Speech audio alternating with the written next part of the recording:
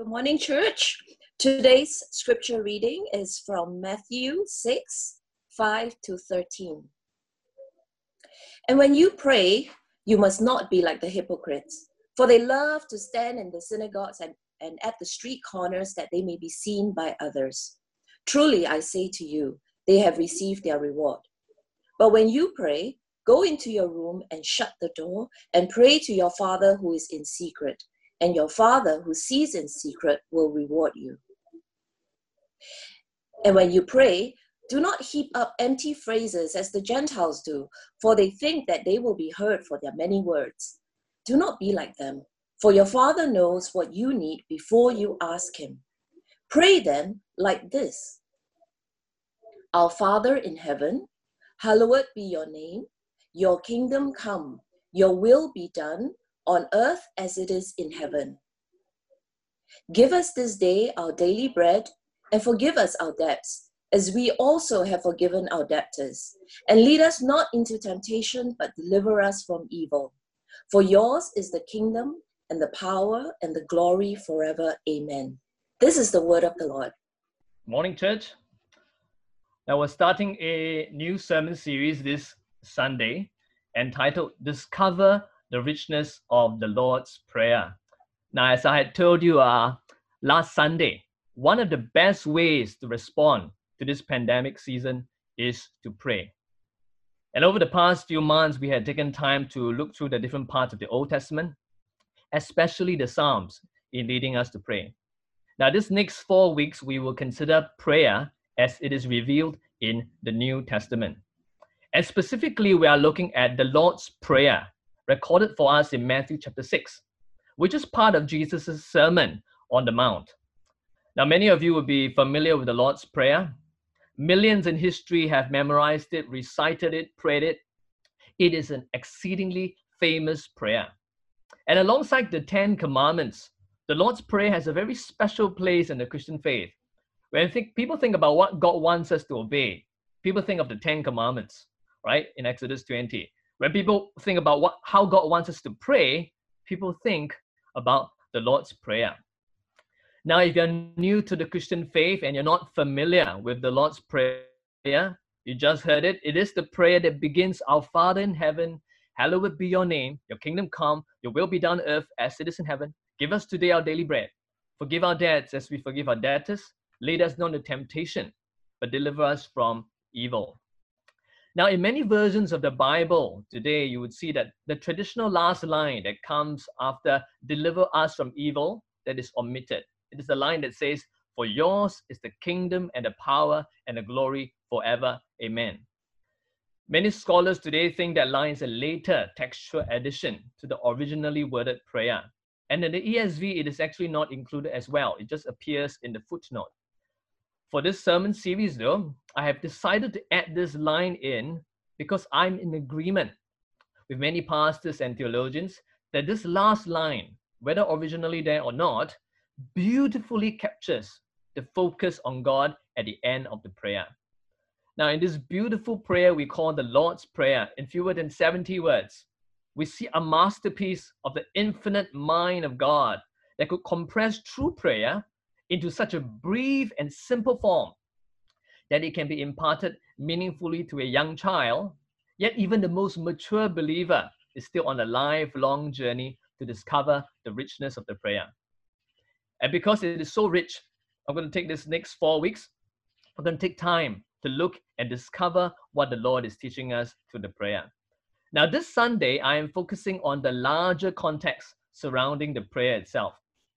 And then the next 3 weeks, I will focus on the actual content, the actual words in the Lord's Prayer. So what can we learn from the context leading up to the Lord's Prayer? There are 4 precious lessons on prayer from the context leading up to the Lord's Prayer. And I want to lead you through these 4 lessons before we dive into the Lord's Prayer the next few weeks. So I'm going to review each of these lessons over the course of the message. So pay close attention to each lesson. The first lesson is this: prayer is best learned by those with a teachable heart. Prayer is best learned by those with a teachable heart. Now in Luke chapter 11, we see a parallel account of the Lord's Prayer. It is a shorter version, but it provides a refreshing picture of what was in the heart of the disciples leading to Jesus, teaching them the Lord's Prayer.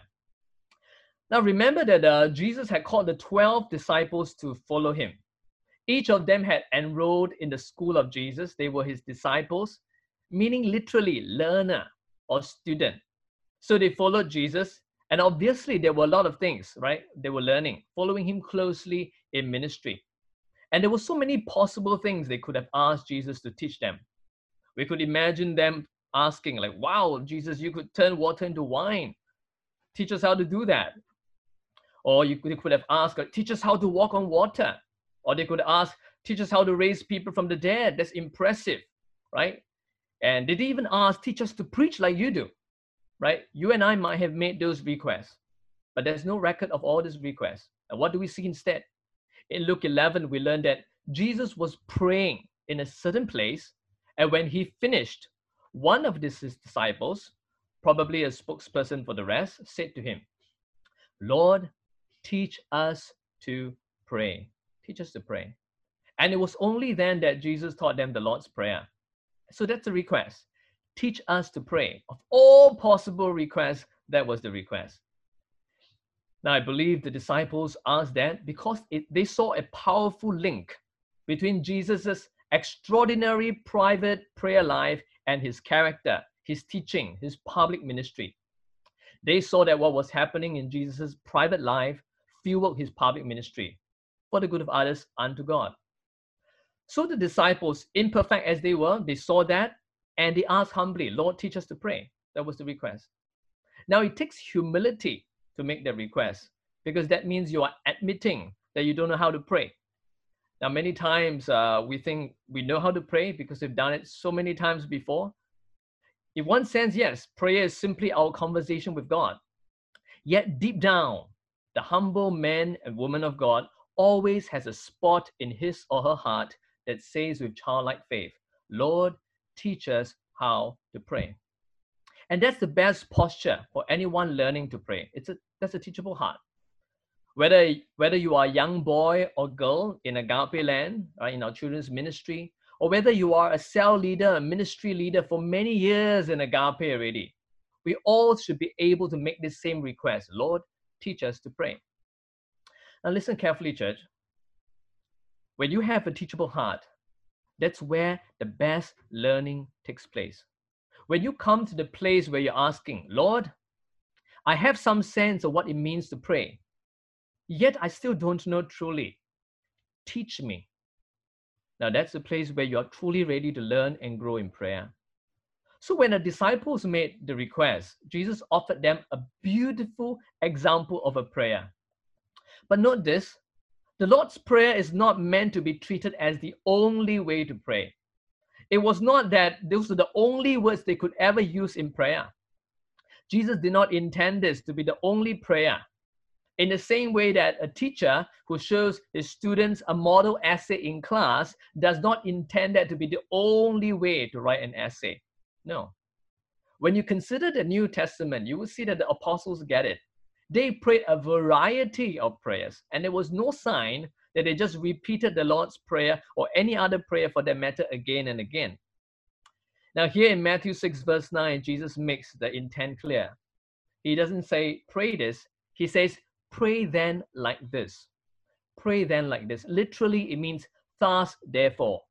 And it carries the meaning of along these lines or in the following manner. Now, what does this tell us? It teaches us that Jesus' desire in teaching prayer to his disciples is not just that we say our prayers, but that we become ourselves a people marked by prayer. The focus is not so much the specific prayer we say each time, but that we become a people who pray. You and I become the prayer, so to speak. And that's what I sense from the Lord during this pandemic season. And that's why we're talking about prayer again and again. The Lord desires us to become a people of prayer, for his church to become a house of prayer, as Pastor Nan was saying just now. A people who embrace the spirit of prayer in our prayer lives. Now, how do we get there? And to get there, we must begin right. Thus, we need to cherish this first lesson. Prayer is best learned by those with a teachable heart. And now for the second lesson. And for this lesson, we get this directly from Matthew chapter 6. The second lesson is this. Prayer is not meant to be a performance. Prayer is not meant to be a performance. Now, this is a very important point. Before Jesus teaches the Lord's Prayer, he spelled out very carefully the pitfalls of prayer. And he taught his disciples what not to do, how not to pray. And his admonition is this: don't treat it like a performance. Now, he says so because this is a very real danger for prayer. That's how the Pharisees, the religious leaders of the day, were behaving. They did it to be seen by others, to impress people with their religious piety. If you look closely at Matthew chapter 6, and this is where it's so helpful to have a physical version of the Bible, right? If you take a look at Matthew chapter 6, if you just glance, right, at your Bible and see the larger context, you would see that this portion of the Lord's Prayer is sandwiched between two other passages.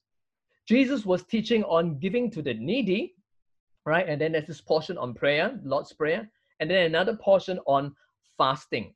And in all of these three areas, he was unmistakably making the same point. He was emphasizing that all these acts are not performances. Don't do it for the purpose of letting others see. So when you give to the needy, don't give with the intent of practicing your righteousness before people, right? That's what Jesus said, so that you'll be seen by them. When you fast, don't intentionally look gloomy so that people can see that you are fasting and admire you. And when you pray, don't do so with the intent of getting seen by others and being praised by them. In a nutshell, all these things that you do, including prayer, it is not a reality show where you are the celebrity. Prayer is not meant to be a performance. It is something that they're doing sincerely unto the Lord. Now look closely at verse 5 again. Verse 5, Jesus says, "And when you pray, you must not be like the hypocrites, for they love to stand and pray in the synagogues and the street corners, that they may be seen by others." Now, Jesus is referring to the Pharisees. That's literally what they did. In their prideful, self-righteous minds, that's the right standing they desire the most, to stand visibly among others so that they will receive acclaim from the community. Jesus says, ironically, they have received their supposed reward, which is the praise of man for the sake of their own vanity. And the word Jesus uses is peculiar. You know, he didn't say, when you pray, you must not be like the Pharisees. He says, do not be like the hypocrites, right? Even though he's referring to them. Now, what does it mean to be a hypocrite? Now, this term hypocrite is drawn from the culture of Jesus' day. A hypocrite was someone who engaged in drama, in theater. He was play acting. So it's actually not real. So the original meaning of the term, interestingly, had nothing to do with sincerity per se. Now today we don't say actors and actresses are hypocrites or insincere for playing a particular role. But during that time, Jesus applied that word hypocrite to mean people who were going through the motions of praying as though they were acting. They're making a great external show of piety, but inwardly, that's not how they think or feel. So it's a fake godliness. And the Pharisees were really, really good at that because prayer for them was like a business. So they were fond of making a public display of their piety. Now listen carefully though, because it can be easily misunderstood. This does not mean that we should never have public prayers, or public giving or public fasting, because Jesus himself, right, for prayer, he did so. For public praying, remember, Jesus feeding over 5,000 with the 5 loaves and 2 fish. He took the 5 loaves, he broke it, and then he looked up to heaven and he prayed. And then he said a blessing. Everybody saw that. That's a public prayer from Jesus. It's acceptable. That's why we pray publicly in church. That's why we lead prayer publicly via live stream in the morning. Jesus is not denouncing all public prayer. He's denouncing prayers that are done publicly with the intent to impress people for self-glory, for vainglory. That's not the prayer that is pleasing before God, because that is no longer true prayer, but an act. Now, some of you may be thinking as you listen to me, it doesn't affect you because you don't have a position like a pastor, you're not an elder, you're not a leader in church that requires such public prayer. But I tell you, your prayer as performance, this mindset, prayer as performance, is more deeply seated in many of our hearts than we think. I recall when I was a young Christian, whenever we are in a group of a few people and we break up into prayers, my heart would start beating very fast. I would be so scared of praying with people I don't know. And when others went first, in my mind, I wasn't even paying attention to what they're saying. I was just rehearsing in my mind, like what I would say when my turn came. And then when my turn came, I needed to make sure my words sounded right. Now, when I look back, I know what that was. The public nature of that prayer setting made me so self-conscious, so much so that I regarded prayer as a performance that I had to ace. I was so scared people would judge me, for my poor prayers, and the words were not eloquent, the words were not good. Now, I didn't actually need a leadership position to act like a Pharisee. I naturally gravitated towards acting like a hypocrite. I put on an act as an actor because I was more concerned about the approval, the affirmation, the acclaim of others than actually talking to God in prayer. Now, Jesus is teaching us that in Matthew 6. Take prayer out of the performance bucket. Take prayer out of the performance bucket. And that is a precious lesson that is vital for deepening prayer in our lives. Now, this principle of acting is more than just a public thing, though. It can even slip into our private prayers.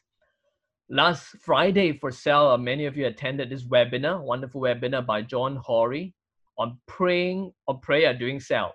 And he made this really insightful point. I'm not sure if you remember this. He said, don't come before God as holy avatars. Right? Don't come before God as holy avatars. A holy avatar in private is still hypocrisy because it is not real. That means, for example, if there's something burdening you, bring it before God. If you have a lament, if you have a longing that is crushing you, bring it before God. Don't just push it down and just say the right things in your prayer in private. Don't come as someone mouthing all the right things before God, but your heart is not in it.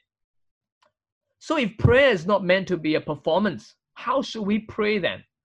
Now, Jesus teaches us explicitly. This is a contrast in verse 6. He says this. Take a look at verse 6. But when you pray, go into your room and shut the door and pray to your Father who is in secret. Now here, Jesus is definitely distinguishing between private and public prayer. But listen, it is more than that. He's also making a distinction between what is in the heart. He's always after the heart. He's making a distinction between what is hypocritical acting versus real expression. The hypocrite likes to or is willing to pray in public because he receives his reward through acclaim, through approval. But what motivation would a hypocrite have for private praying? Very little, actually. So who would be motivated to pray in private?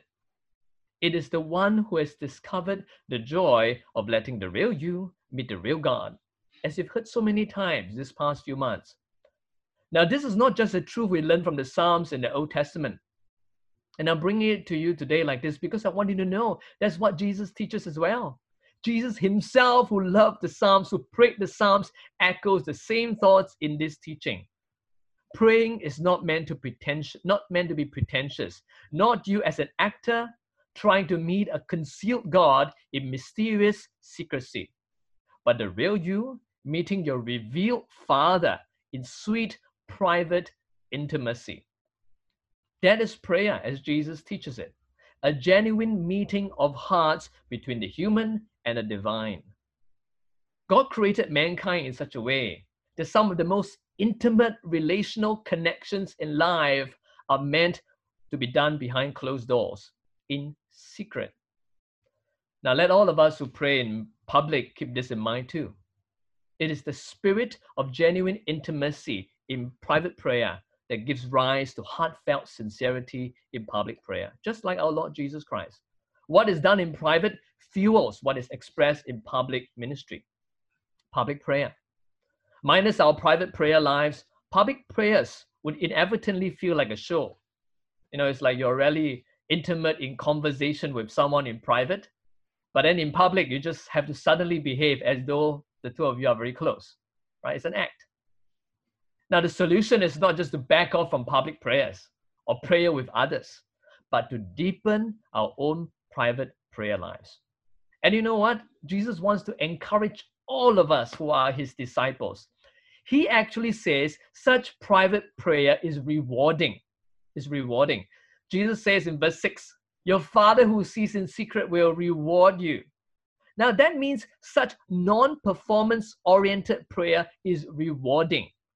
Now, the reward of prayer, this reward of prayer is definitely different from the rewards of performance, but it's definitely a superior reward. Now, Jesus does not specify in this passage what the reward is. But from the totality of Scripture, everything the Bible says, we know that this reward given by grace must be tied to God himself and our experience and enjoyment of him both in this lifetime and beyond. So Jesus is teaching his disciples, when you pray, don't come before God with a performance mindset. Come just as you are, however messy, to meet God, your heavenly Father, and trust Jesus. It's going to be a richly rewarding experience. It will be richly rewarding in ways that Jesus doesn't even want to spell out in this passage. He wants you to trust him and find out. Lesson number 3. Prayer is not about technique for results. Prayer is not about technique for results. Now, I mentioned earlier that this passage on prayer is sandwiched between the passage on giving and fasting, right? And then there's a similar message for all 3 passages. Let not your doing to God be a matter of performance. But for this particular passage on prayer, Jesus adds something else. He adds something that he does not for giving and fasting. And he doesn't just talk about the hypocrisy. He tells them here not to do what the Gentiles would do. Now, Gentiles mean the non-Jews, and in Jesus' context, he was referring to people who did not worship Yahweh. And he tells his disciples in verse 7, take a look at verse 7, don't be like them, heaping up empty words, thinking they'll be heard for their many words. What Jesus is teaching about prayer is that prayer is not about technique for results. We see that in the pagans of old. They will keep on repeating the names of their gods or the same words over and over again, and the belief is that would secure a result for their prayers. Now remember the few hundred prophets of Baal, Mount Carmel in 1 Kings 18? They were challenging the prophet Elijah to see whose God was greater in calling down fire from heaven. And these prophets of Baal, they were continually repeating, oh, Baal answer us, oh, Baal answer us, from morning to noon. They were treating it as a technique to get a result. And they were limping around the altar and even cut themselves with swords and lances until blood gushed out, right? Adding on to the technique.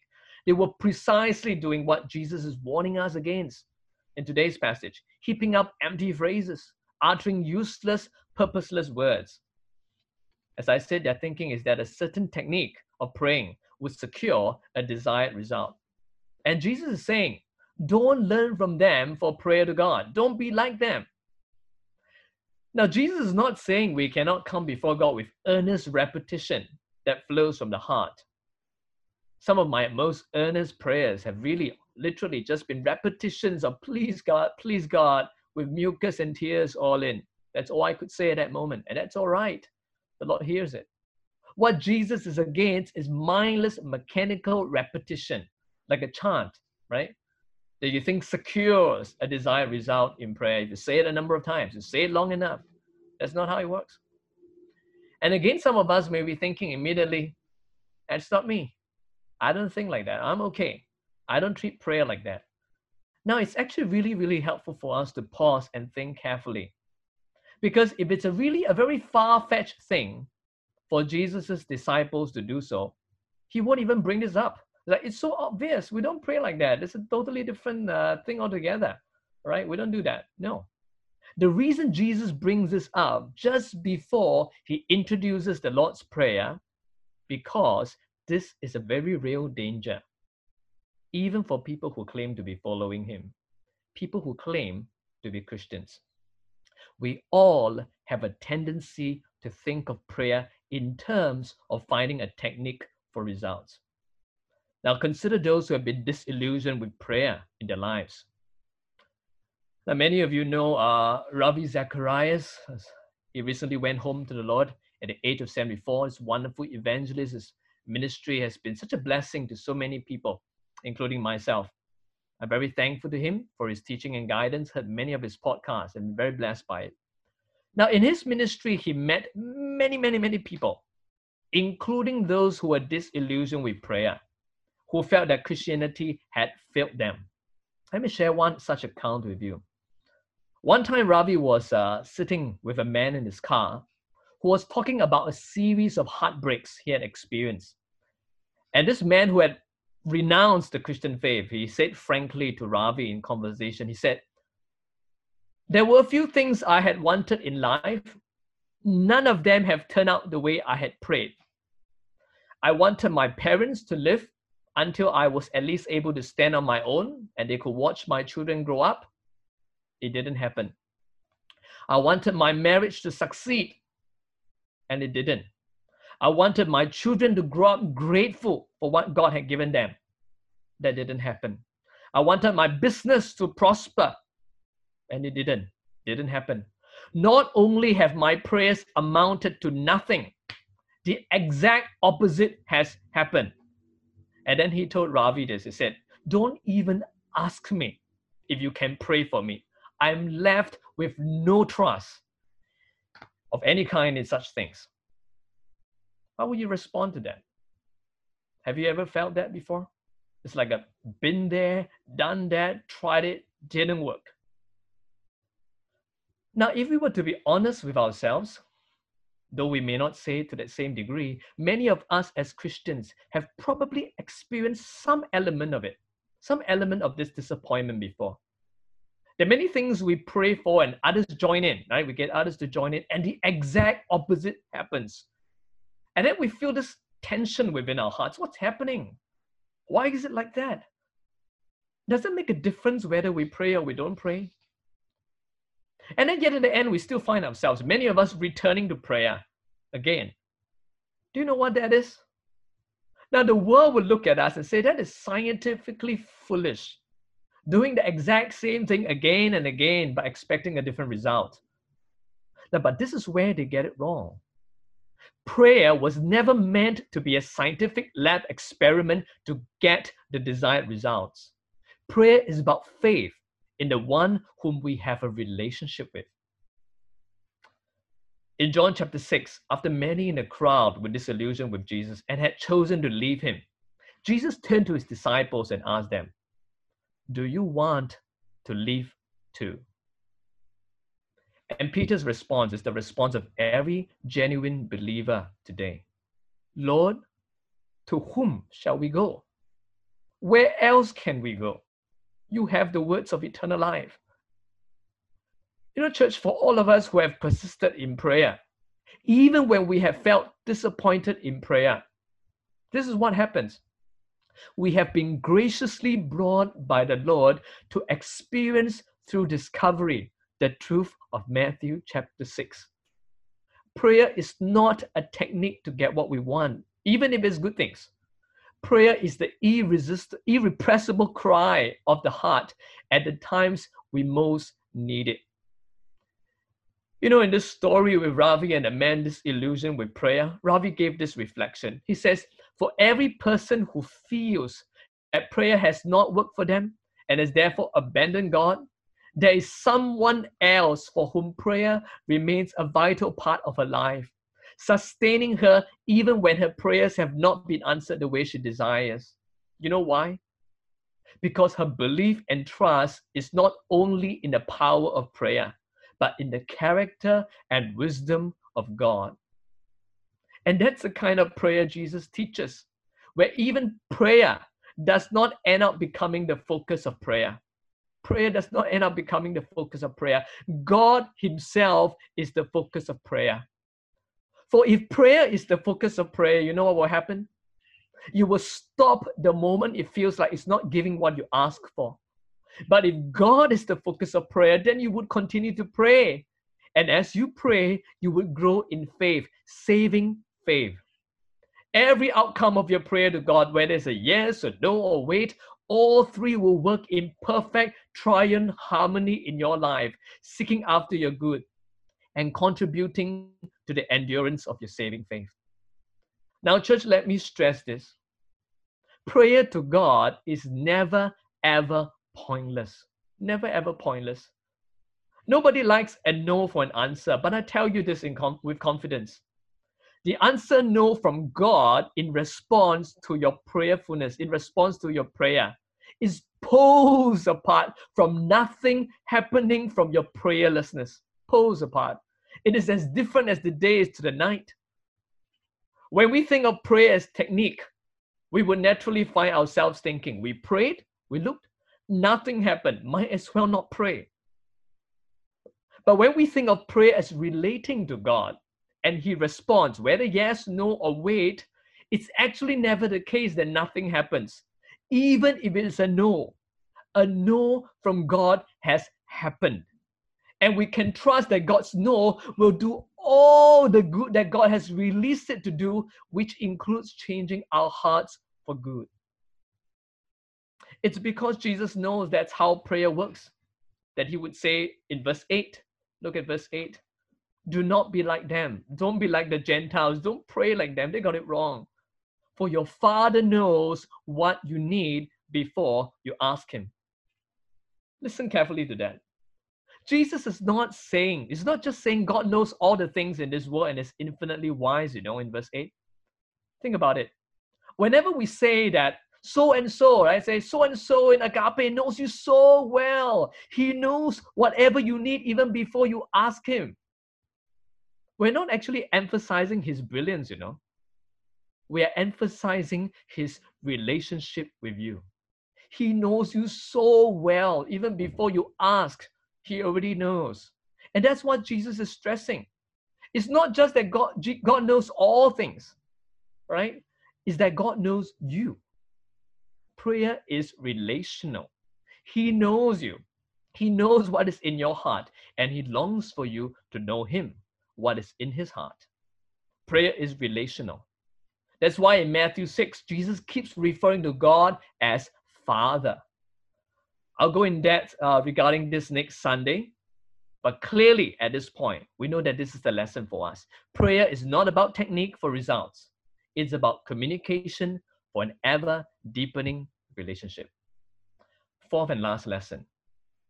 Prayer is an invitation to enjoy the relationship with God that Jesus has secured for you.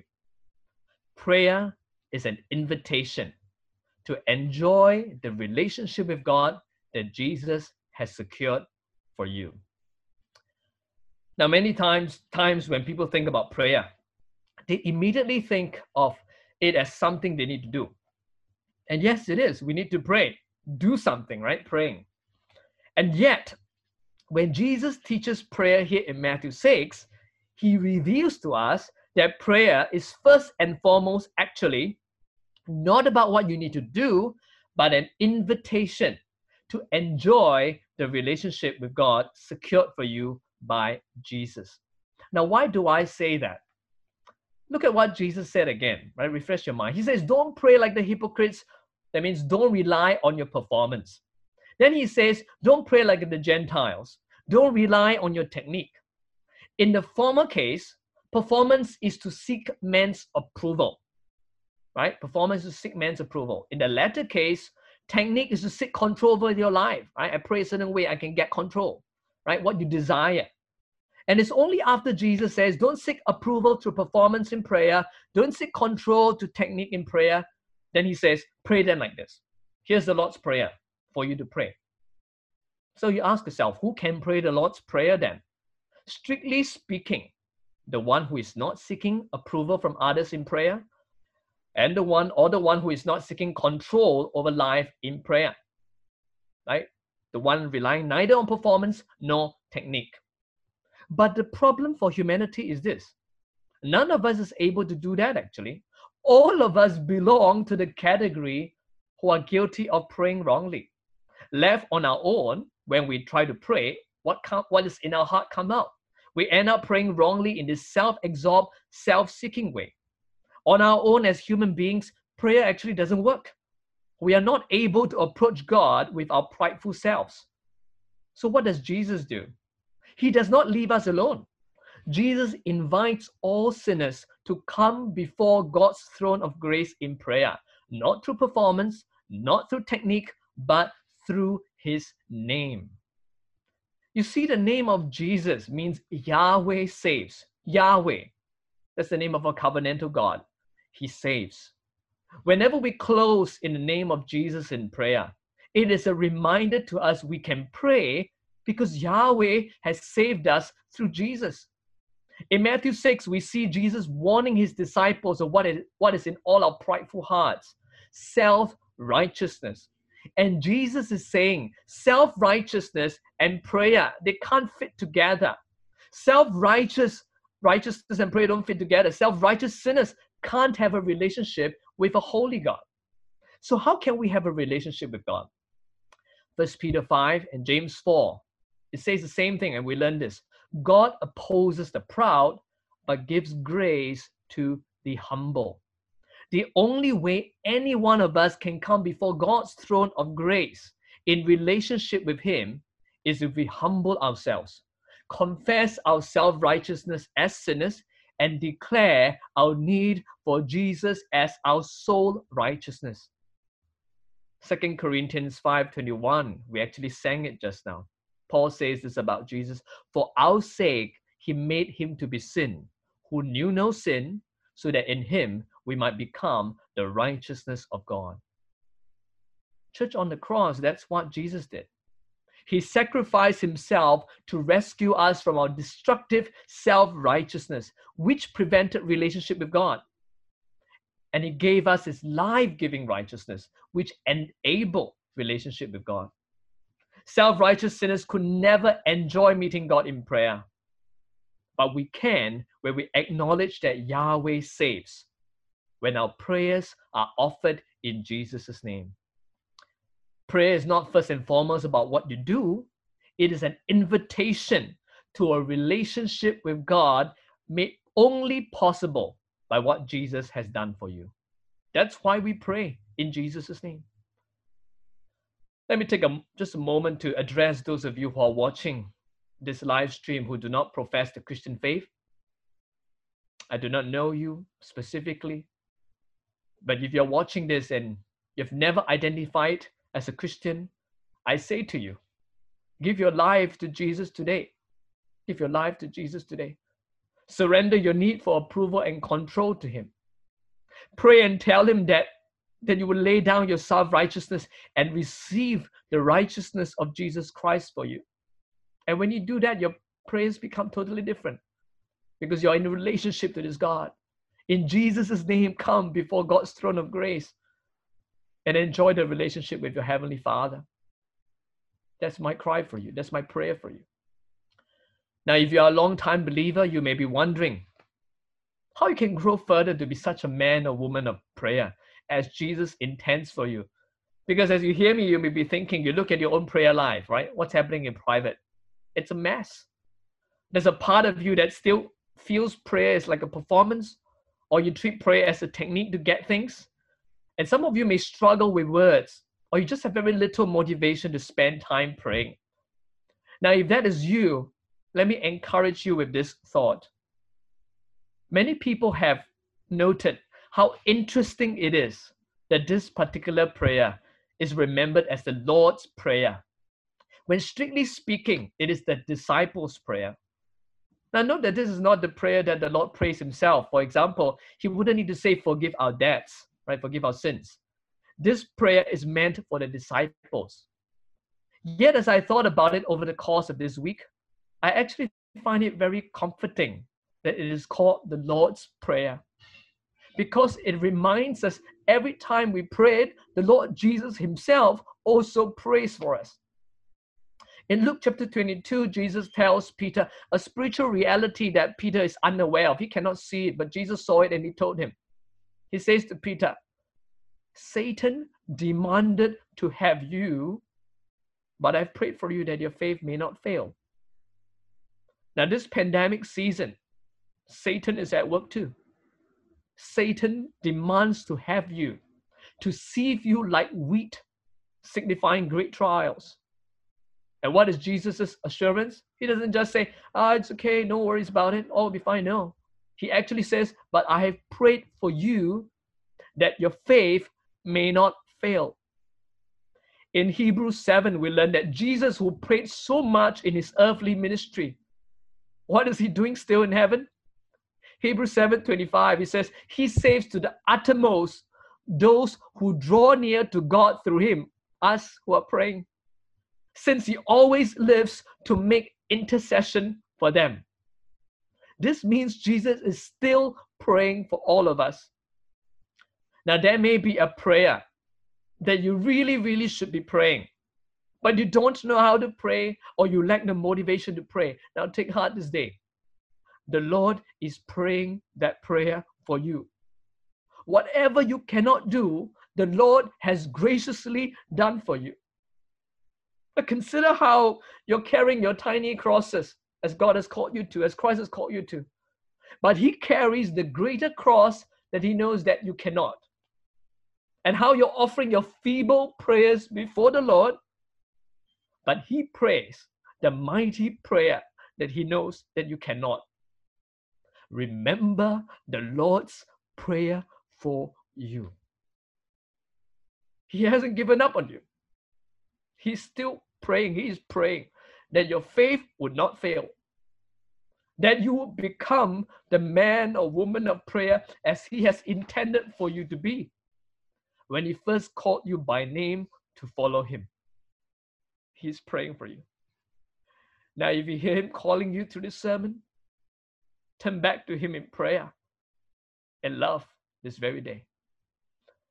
Now, before I close, I have got 2 quick applications for you that you may be able to apply this word. God calls us to be not just hearers, but be doers of the word. 2 applications. Immediately after today's service, I want to invite you to respond to the Lord in prayer. You can do so alone if you're alone, but if you're in family, do so with your family.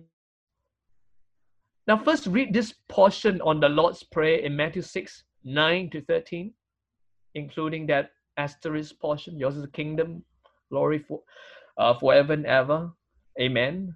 All right. And then tell God humbly in prayer to teach you all to pray, to deepen your prayer life. Right? Tell God humbly in prayer to teach you all to pray, to deepen your prayer life. And the second thing is this week, every day, intentionally set aside time to enjoy God in prayer. And in that prayer time, include the Lord's Prayer. Meditate on the words in the prayer. Prepare your heart for the next 3 Sundays where I will lead you to discover the richness of the prayer. All right? Make a commitment towards that. Let's close in prayer right now.